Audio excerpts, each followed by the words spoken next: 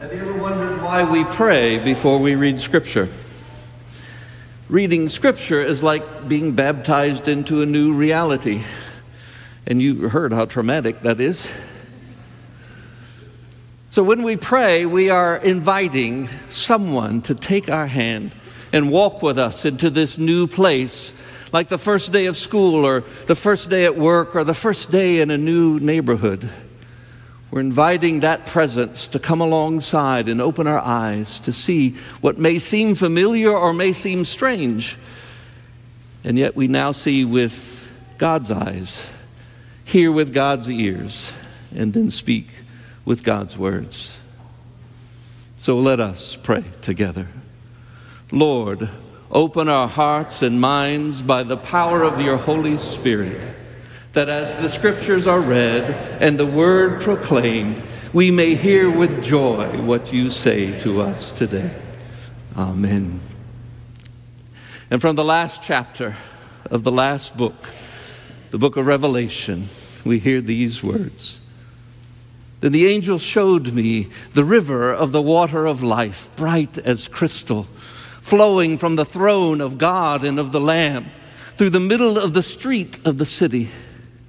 And on either side of the river was the tree of life, with its 12 kinds of fruit, producing its fruit each month. And the leaves of the tree were for the healing of the nations. And there will be nothing accursed there anymore. But the throne of God and of the Lamb will be there. And God's people will worship. They will see God face to face. God's name will be on their foreheads. And there will be no more night. There's no need of light, of lamp or sun. For the Lord God will be their light, and they will reign forever and ever. And he said to me, these words are trustworthy and true. For the Lord, the God of the spirit of the prophets, has sent God's angel to tell God's people what soon must happen. Blessed is the one who keeps the word of the prophecy of this book. See, I am coming soon. The one who testifies to these things says, surely I am coming soon. Amen. Come, Lord Jesus. And may the grace of the Lord Jesus be with all the saints. Amen. The word of God for the people of God. Thanks be to God. Grown-ups to be seated, and if there are children here who'd like to come join me up here for a few moments, come on down. And if you're worshiping from home, just get a little closer to your screens, and we'll have a special moment together. Good morning. I'm so glad to see all of you. Hope everybody had a great Thanksgiving. Tummies full of turkey and green beans and macaroni and cheese. Welcome. So glad to see all of you. Well, today is a pretty special day in our congregation because we have finished reading the Bible together. Can you believe that? We started in January with the book of Genesis right here at the beginning, and then all year long since then we've been reading all the way through it and talking about it in Sunday school and talking about it in worship. But you know what? We're never finished with the Bible. That's the cool thing, is that we get to read it again and again and again in all different ways, and you all get to read the Bible too. Some of you may have this one. This is in the pews. You have this one? Yeah. This is especially for children. It's got great pictures in it and tells a lot of the wonderful stories of the Bible. I've got lots of different Bibles. This is one that I've been bringing to worship a lot, and it's so worn out. Look at that. It's starting to rip. But it's really special to me.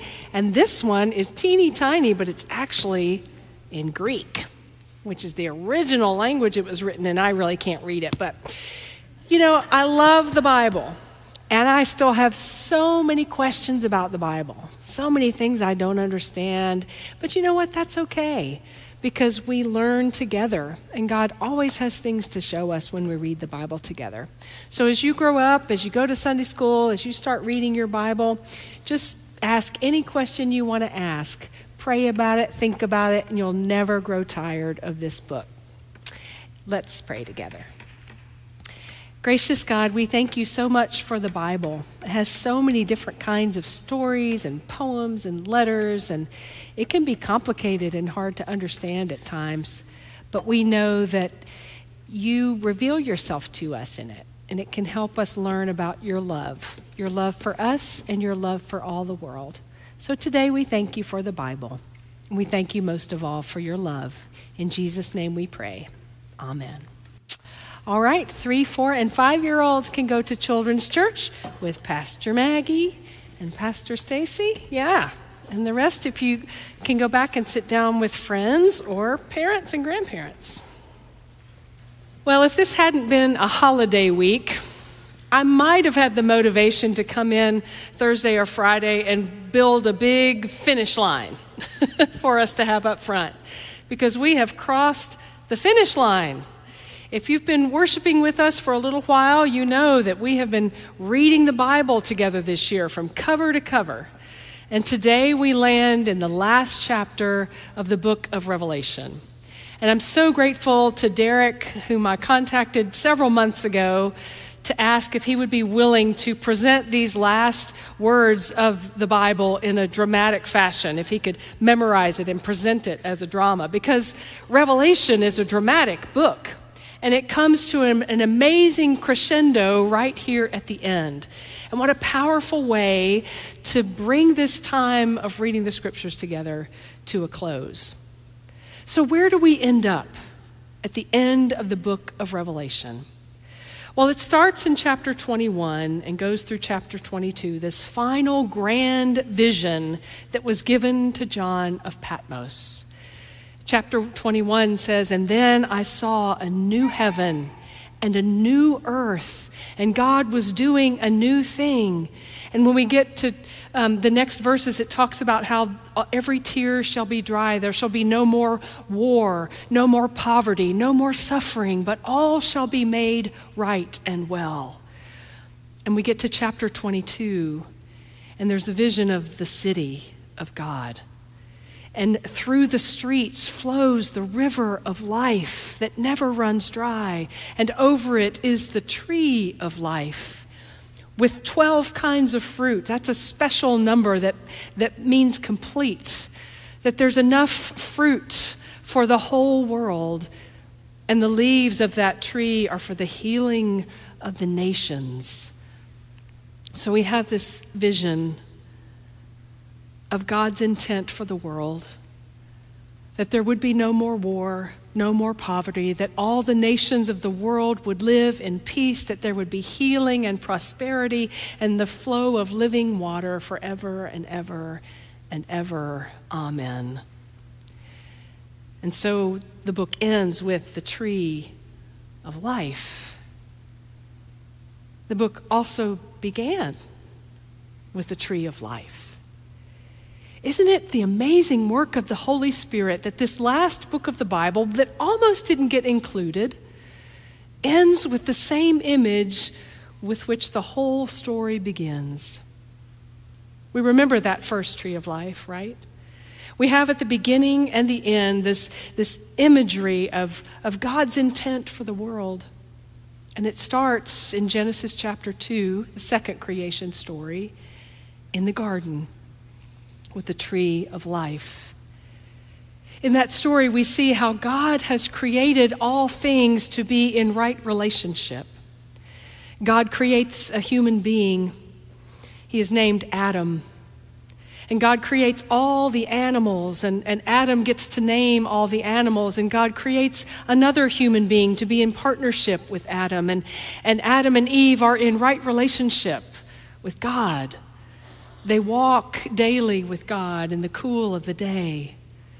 They are in right relationship with themselves. Even in their nakedness, they are not ashamed. They are fully accepting of who they are and how God created them to be. They're in right relationship with each other.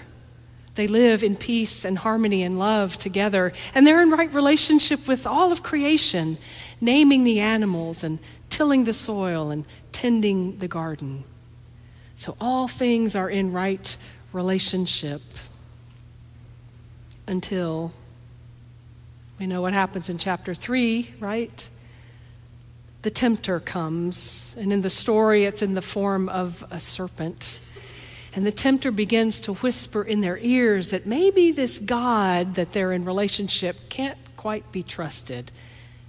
God hasn't told you everything, you see. You'd be better off if you ate that fruit that's forbidden and put yourselves in the place of God. And so they do. They eat the fruit. They trust themselves more than they trust the God who created them. And suddenly everything shifts and is broken. Their relationship with God is broken. When God comes looking for them, they hide. They hide from God. Their relationship with themselves is broken. They look at themselves now as they were created, and they are ashamed. And they want to cover themselves and hide themselves from each other. Their relationship with each other is broken. We know what happens when God comes and finds them and says, "What have you done?" What does Adam say? "That woman you gave me." Now starts the blaming her, blaming God. And then she says, "That serpent you created." Again, the shame, the blaming, the brokenness, the sin. And their relationship with creation is broken. Now they have to till the soil with the sweat of their brow, and the serpent and the humans will be at enmity with each other. And they must leave the garden, leave the paradise that God has created. But you know, God goes with them. God gives them something to wear, to cover, and God goes with them. And you could say that the whole rest of the story is the history of God pursuing humankind, trying to bring humankind back into right relationship with God and with each other and with creation. God calls Abraham and Sarah and wants them to be a blessing for the whole world. That their descendants would be a people who would bless the whole world with their special relationship with God. God gathers the people at Mount Sinai and gives to them the Torah and shows them the way of life. And yet again and again, we human beings turn from God. We turn away. We choose other gods. We choose other paths. We don't put our trust in God, and yet God continues to pursue and pursue. We come to Psalm 23, where it says in the last line, "Surely goodness and mercy shall follow me all the days of my life." A better translation of the Hebrew there is, "Surely goodness and mercy shall pursue me, shall chase me down all the days of my life." God continues to pursue us, and every now and then we hear in the scriptures someone who steps out and says, "Here I am," who comes out of hiding to do God's will, whether it's Moses or the prophets or the judges. And then we come to the New Testament, where we as Christians believe God has fully revealed God's desire for right relationship in the person of Jesus Christ. As we see and hear the teachings of Jesus, see his healing power, and see the extent to which God will go to claim us. We see Jesus pursuing the way of love and grace and mercy until ultimately it leads to his arrest. And then we see him kneeling down in a garden, praying to God that God would remove this cup from him, but if not, not my will, but yours. He being one who could pray that prayer that others could not. Not my will, but yours, undoing the work of Adam and Eve in the garden. And he gets up from that place of prayer in the garden and is ultimately hung on another kind of tree. But somehow in that moment of Jesus' death and resurrection, he takes upon himself all of the brokenness and sin and turning away of all humankind for all time and redeems it. And then on Easter morning, he rises from the dead and the work is finished. God has made all things right. And it is no accident that the Gospel of John tells us that this all happens in a garden and that Mary Magdalene mistakes Jesus for the gardener. That somehow we're taken back to that place of God's intent for the whole world from the very beginning. And so now we, as those who follow the way of Christ, see this final vision from the book of Revelation. This place where we have not yet arrived, but this hope of God that there is that day coming when all things will be made right, and the healing of the nations. And we see that we live in these in-between times. That's what the season of Advent is actually all about. So we're getting a little preview.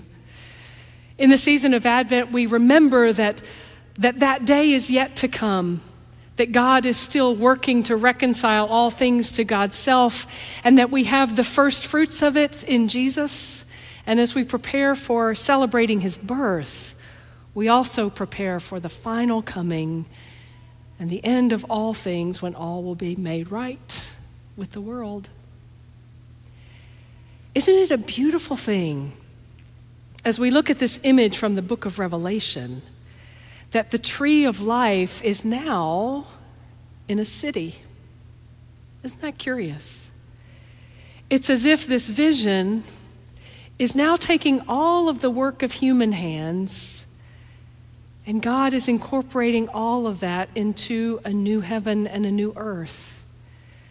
It makes me feel that this vision asserts that our work matters. That what we do as human beings in this life makes a difference and is part of the reconciling, healing work that God is about in our world. That we as the people of God are called to be building a world where there is no more poverty, where there is justice and freedom for all, where there is abundance and enough for all people, all nations to flourish.